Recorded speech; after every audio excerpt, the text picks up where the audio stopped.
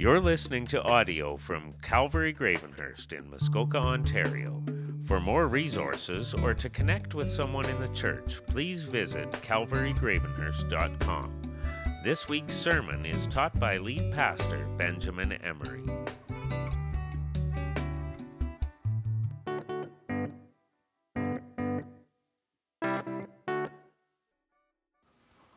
Well, good morning, everyone. Pick up a Bible and open it up to Ephesians chapter 1, verses 15 to 24. We're in a new series that we started last week called God, the Gospel, and Our Response. It's, I said last week or a couple weeks ago, 10-part series. It's actually an 18-part series. We're going to go through until the first week of February, and God has so much to say in this book about how we Christians are to live in this world. And so while you're turning there, that's page 1036 in the Church Bible. And if you don't own a Bible, please take that one on the seat as our gift to you. I want to say congratulations to Daniel and Megan that got married. Are they here today? Are they here? There they are, over there. Congratulations. We had a great wedding yesterday right here, and thanks so much to the team that ran it and supported them, and then the group that came in and helped get this place ready for Sunday. And so we're really excited and encourage them and support them in their marriage in the days and weeks and years to come. I also want to point out, I was told today that one of our faithful, the longest standing person in this church, Calvin Everett, who's done just about every role in this church, had his 70th birthday on Friday, and Calvin's at the back. He's been coming here since he was a youth. And so we just want to say happy birthday, Calvin. Happy 70th birthday. We're looking forward to 30 more good years. Let's take a minute and pray. God, thank you so much for all these people that have come out. Lord, they didn't come to hear me. They came to seek you. And I pray that they would be encouraged as they look around and see other believers, other people seeking you, that they are not alone, even though it can feel alone in the time in which we live. That we would be encouraged by your word, that we would see the precious gifts that you have given us that are waiting and available for us as we go through this world, this quickly changing culture that we live in. And Lord, that we would grab hold of these things and make them a part of our lives. In Jesus' name, amen. There was a man named William Randolph Hearst. He was a very well-known investor, politician, businessman, publisher in the first half of the 20th century. He invested a great fortune in collecting arts and treasures from around the world. Well, one day Mr. Hearst read the description of a very valuable piece of art that he decided he wanted. So he sent his agents out looking around the world to find out who owned this piece of art so that he could purchase it. Well, after almost a year of searching, his agents reported back that they had finally found the treasure. To the surprise of Hearst, this priceless masterpiece was stored in none other than the warehouse of William Randolph Hearst. The multimillionaire had been searching all over the world for a treasure that he already possessed. Had he read the catalog of the inventory of things in his warehouses, he would have saved himself a lot of money and a lot of time. And all over the world today in our culture, people are searching, they're looking, they're searching for identity, they're searching for God, they're searching for power, they're searching for their value. And there's these things, the eternal things, they're locked away.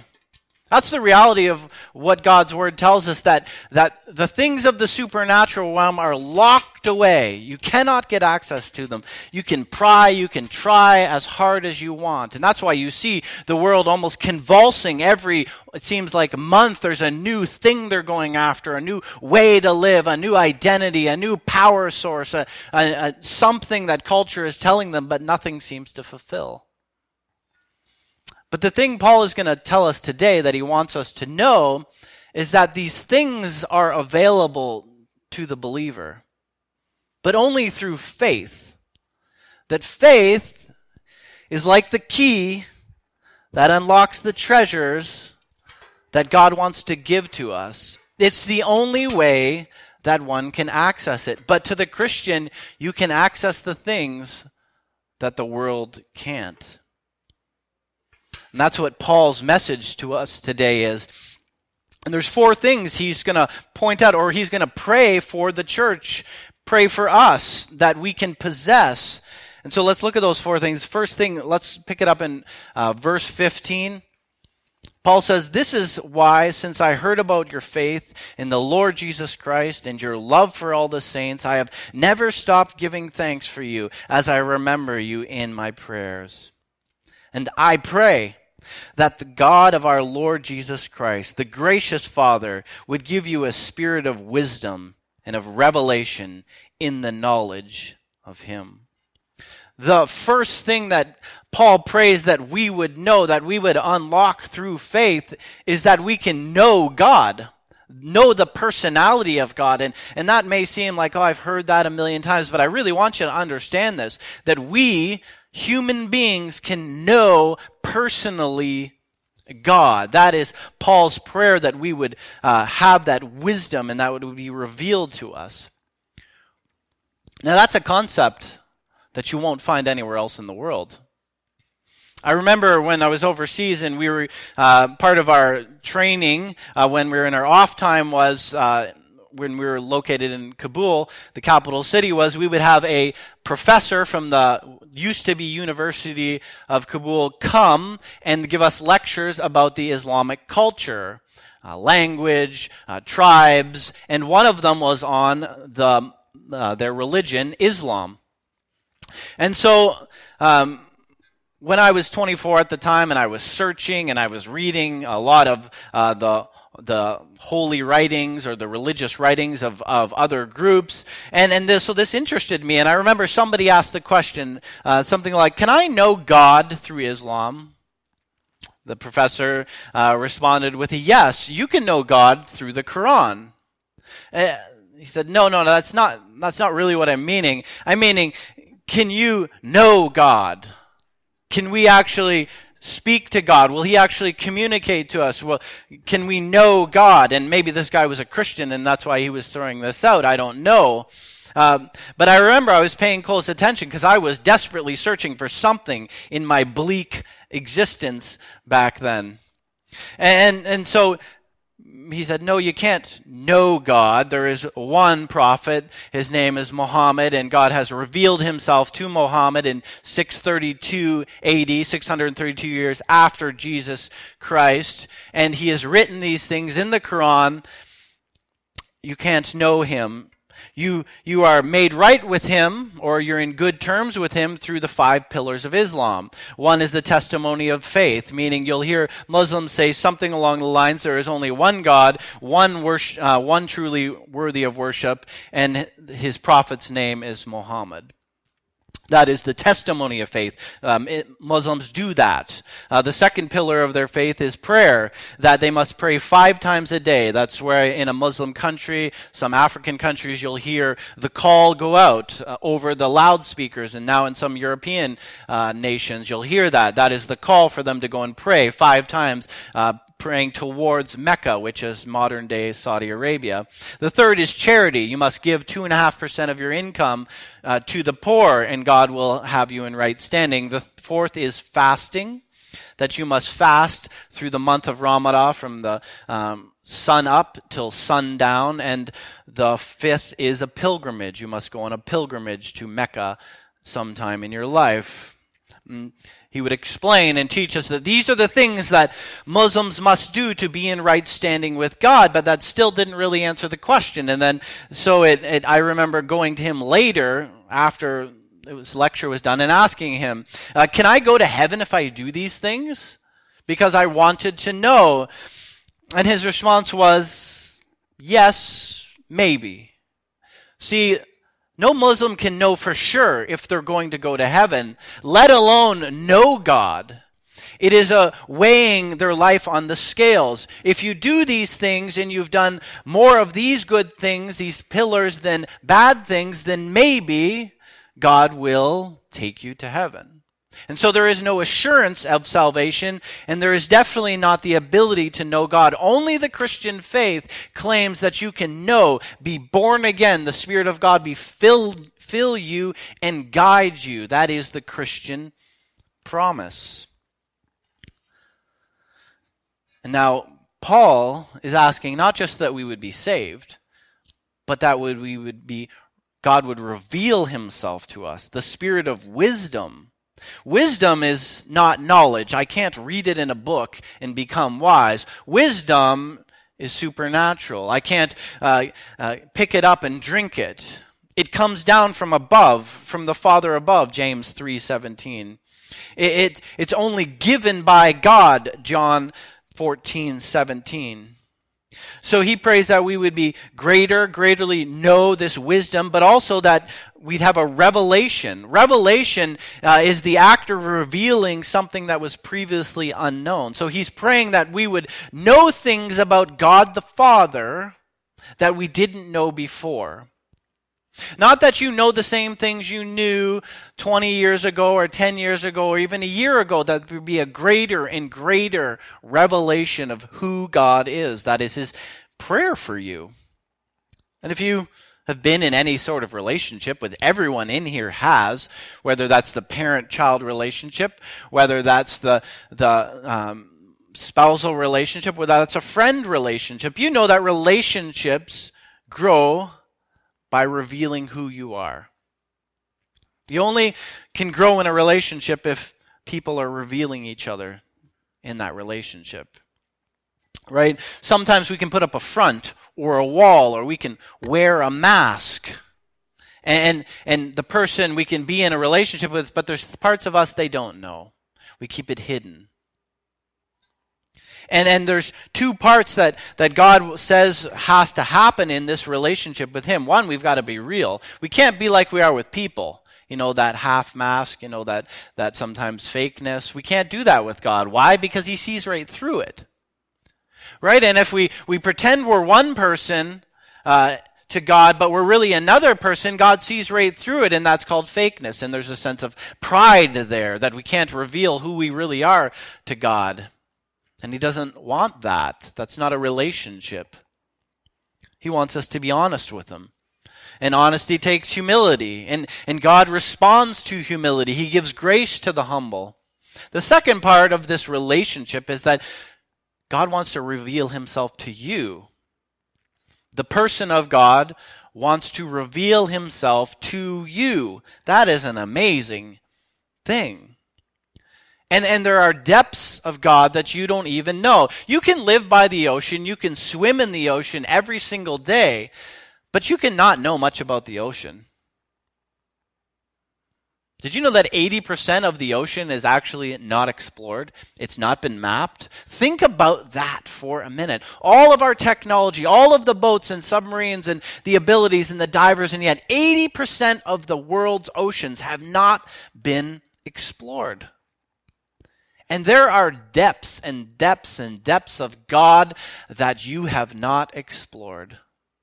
God has so much depth to him that you could spend your whole life 100% attention in getting to know who God is, and you still would not have gone to the lowest depths of God.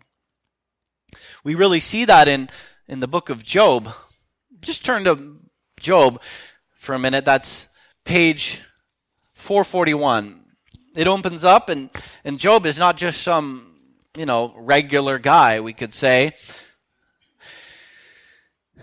Job chapter 1. God actually shows off Job.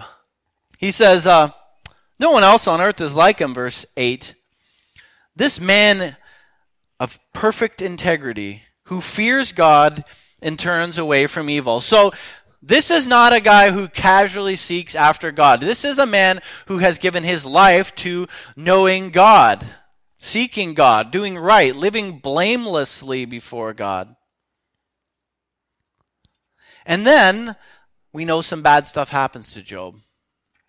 Satan is allowed to go after God because Satan, or go after Job. Satan says to God, he just follows you because you give him good stuff and because you can protect him. Really, turn your back on him and take away your protection, and he'll fold like a cheap paper hat. He'll turn on you, just like everyone else. And so, we know some bad things happen. Now turn to 38. So for 37 chapters after that, Job's friends try and tell him that, it's probably some sin in your life. That's probably the reason why you're had all these bad things happen. And then Job finally gets fed up, and he's like, I want an answer, God. Tell me, why is this going on when I did everything so well? And God shows up in 38, and he says something to Job in 38 verse 3. He says this. He says this a couple times in the next couple of chapters. Get ready to answer me like a man. When I question you, you will inform me. So now God turns the tables. You want an answer? You want to know why these things happened? Okay, get ready. And for the next couple of chapters, God proceeds to tell him, where were you when I created the seas? Where were you when I created the universe? Where are you the one holding things together? You want answers, but hold on, who's God? And then turn to chapter 42. This is really what I wanted you to see. So after all of this, Job's in awe of God. He's had an experience with God that he's never had before. He has not had his fortunes restored by this time. In verse 5 of chapter 42, Job says this to God. I had heard reports about you,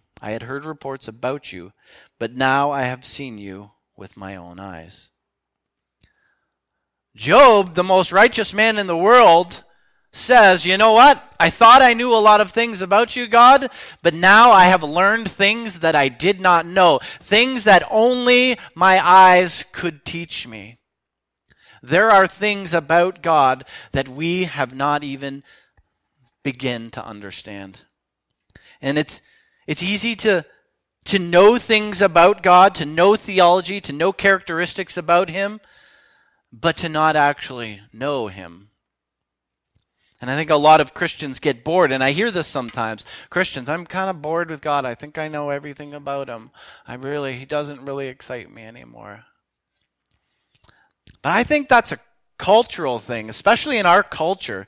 We get bored with God because we're so busy being lured away by all the trinkets of the world. Eugene Peterson puts it well. He says this, the puzzle of the world, of the culture. He says, the puzzle is why so many people live so badly. Not so wickedly, but so inanely. Not so cruelly, but so stupidly. There is little to admire and less to emulate in the people who are prominent of our culture. We have celebrities, but not saints. We have famous entertainers that muse a nation of bored insomniacs. Infamous criminals act out their aggressions on timid conformists. Petulant and spoiled athletes play games vigorously for lazy, apathetic spectators. People, aimlessly and bored, amuse themselves with trivia and trash. Neither the adventure of faith nor the pursuit of God makes the headlines. So God's not interested in a sort of, I'll give you 10 minutes of the day.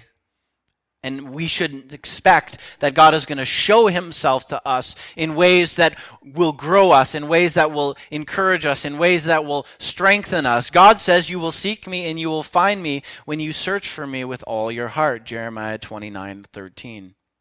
This is his desire, Christians, to search after him more than we search through the new movies on Netflix, and more than we search through the new YouTube videos that the algorithms have sent us, to give him our best. And if we don't, we can't really expect all he has promised us.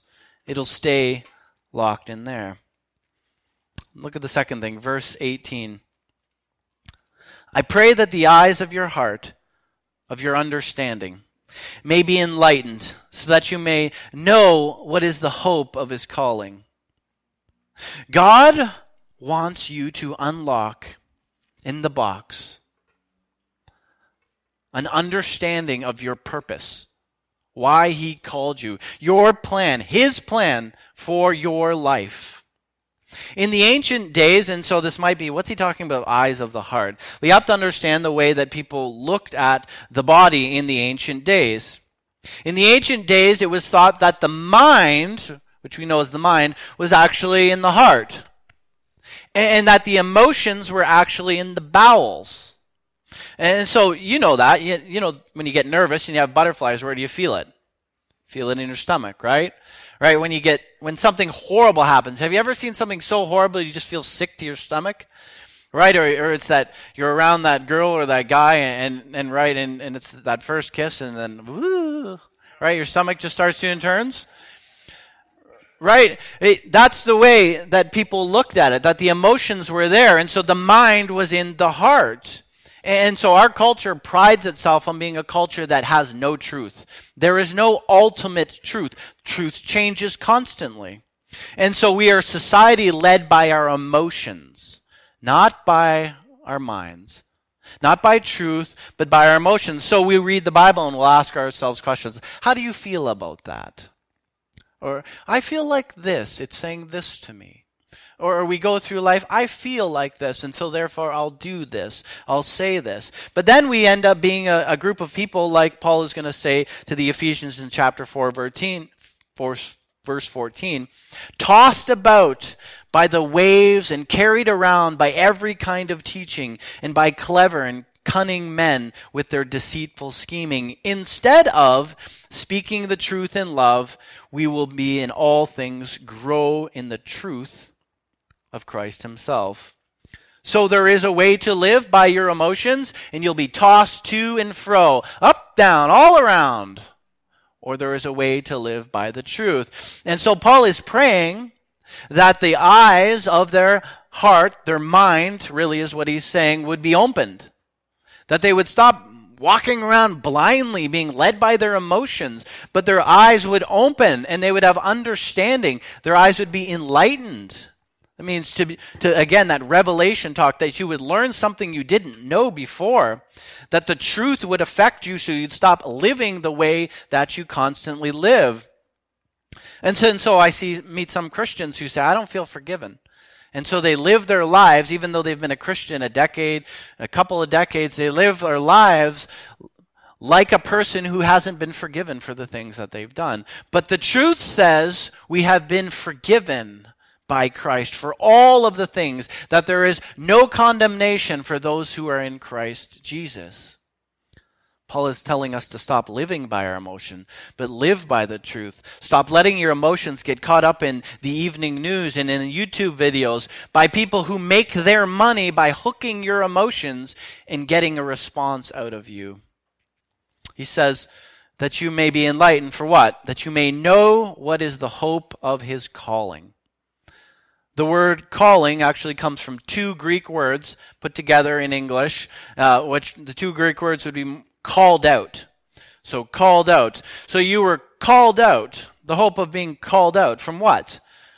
You've been called out to live a holy life. 2 Timothy 1:9. You've been called out of darkness into miraculous light. 1 Peter 2:9. You've been called out of your individualistic, I'll do what I want to do, and sort of lifestyle into a one body, one spirit calling. Ephesians 4:4. We've been called out. I've been called out. You've been called out. Called out. God's calling you out to something more than just what the world is offering. What exactly? Well, it takes a life of faith to find that out. Each day it's revealed a little bit more. As you walk by faith, as you open that up, as you live not by what the world says, by the way God tells us, he reveals that. The hope of the calling. You have hope in this life and you have hope in eternity. You have hope for the struggles you're going through now, and you have hope for your eternal life. That's some pretty awesome promises, but we often don't grab hold of those. We live by fear, but you have to unlock the box, take it out, and live it. Third thing God wants us to know is your value to God. He says, what are the glorious riches of his inheritance among the saints? Now notice here, you have to read it. It doesn't say what are his glorious riches to or of the saint, or sorry, to the saints. He's saying of the saints. So what he's saying is God has inherited some things. Us. We are God's inheritance. Have you ever looked at it yourself as an inheritance? Like that you have value? Like that if a lot of people want to be left money, right? Or houses or nice stuff or gold jewelry, right? But you're God's inheritance. I'm God's inheritance. We have value. More than money, more than treasure, more than power. We have value to God. That is an amazing and wonderful understanding. I just looked back and I saw Ashley is here with their beautiful little boy. He has value. And we've been praying for you, and it's so wonderful to see you. That little baby has such value to God. And you have value to God. Even if the world says you don't amount to squat, you have value. Reminds me of a story I heard, and I don't remember the person's name, but we'll call him Greg. Well, Greg grew up in a small town somewhere in the States, and Greg was a regular guy, single, not married. He had a business, and he worked hard from his teenage years, and he didn't have any siblings, and in his 50s sometime, his parents died in a car accident, and his parents left him a substantial inheritance. And so Greg decided that he was going to retire, sell his business, take his inheritance, and move down to Argentina, and where it's warmer. And this was in the early 2000s. And if you don't know, Argentina's economy imploded in the late 90s, and it was very crazy in those times. There was a collapse, we could say, of the society for a few years. And so in the early 2000s, it was very cheap. And so he went down there and he bought an estate, and he had some caretakers, some people who helped him with the property. And one day he decided to go into Buenos Aires, the capital city. And he's driving along, and they were going through a shady part of town, and he saw some kids out front of a building. Some of them dressed differently than kids he's used to seeing dressed, and almost as they're on display. And he asked the caretaker, "What's with those kids? Why are they dressed like that? Why do they look like that?" And the caretaker looked and looked back and said, "They're for sale." "For what?" "For whatever. For whatever you want. For whatever a person would buy, for work, for pleasure, for whatever." The man was grieved and went away and thought about this, and he told his caretaker, "I want to go and meet the owner, the person who handles that." "You want to go?" "No, don't go," thought the caretaker, for he thought the worst of this man. "No, I want to go." And so he went, and he sat down. And he sat with this man, and he was excited that he could possibly have a sale to a white man who has money. And Greg looked around and asked him, "How much for all of them?" "How much for all of them?" "All of them." And he gave him a price after he realized he wasn't joking, and this price was about all he had in his savings, almost all of his inheritance. He said, "Okay, I'll pay the price." And he purchased a couple dozen children, and later, as the story goes, he's sitting and he's getting ready to sell his estate, and the caretaker, because he needs to downsize so he can take care of these children, and the caretaker says, "You gave away all you had, your inheritance, for these children." And the man looked at the caretaker and said, "They are my inheritance." You are God's inheritance, bought with the blood of his Son. He gave all for you. You have value to God. And if you live your life knowing that, it doesn't matter what everyone else says about you. You have this supernatural ability to go through life with hope, with joy, with love in your hearts. 1 John 3, verses 1 and 2. See what kind of love the Father has given us, that we should be called children of God, and so we are. The reason why the world does not know us is it did not know him. Beloved, we are God's children now, and what we will be has not yet appeared. But we know that when he appears, we shall be like him, because we shall see him as he is. Where are you looking for your value, Christians? Is it out here? Is it out in the culture? Is it in what you can produce? Is it in how much money you have? Is it in your position? Is it in your looks? Or is it in what God says about you? Unlock the box and value yourself as God sees you. And number 4, God wants you to unlock the power of God. Paul's going to pray that you would understand the power of God. And what is the immeasurable greatness of his power? Verse 19. To us who believe, according to the workings of his vast strength. He demonstrated his power in the Messiah by raising him from the dead and seating him at his right hand in the heavens, far above every ruler and authority and power and dominion, every title given, not only in this age, but also in the age to come. He has put everything under his feet and appointed him as the head over everything for the church, which is the body, the fullness of the one who fills all things in every way.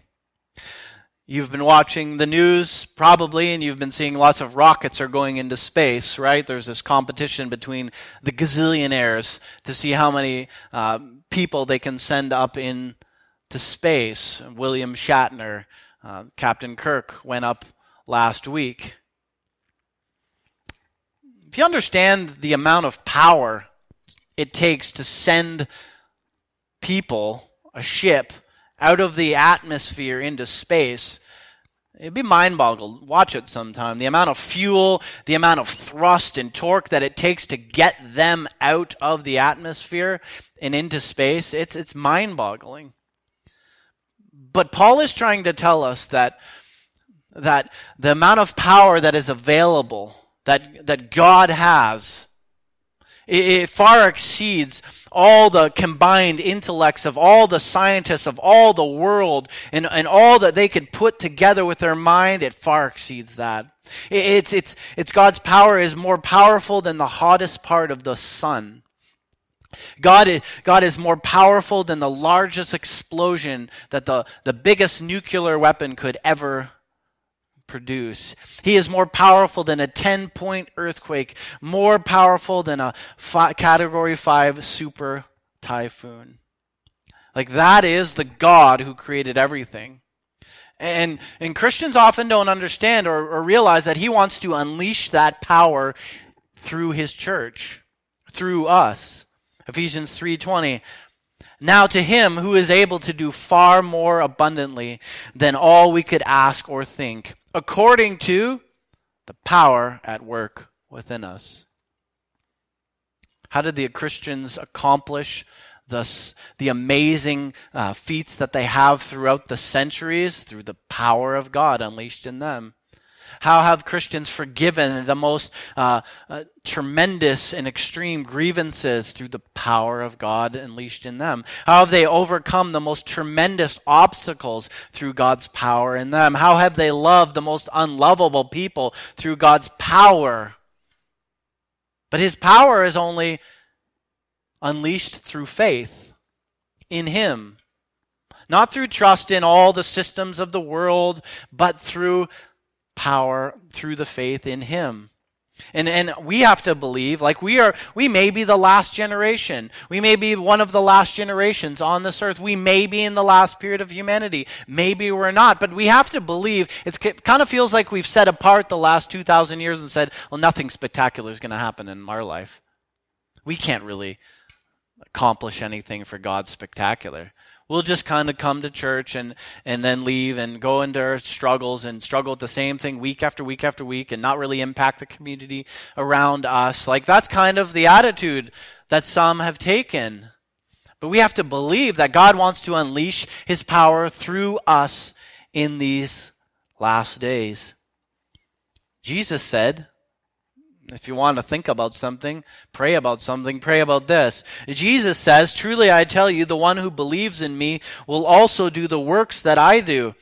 And he will do greater works than these, because I am going to the Father. Wait a second. Either that is true or that's a lie. We have to, by faith, embrace that that is true. And Paul is praying that we would understand this, that we would get this as Christians, that we would stop chasing after the things of the world, but unlock through faith those things that God has already said are ours. That we would know God personally. That we would find hope in his plan. That we would understand our value to him.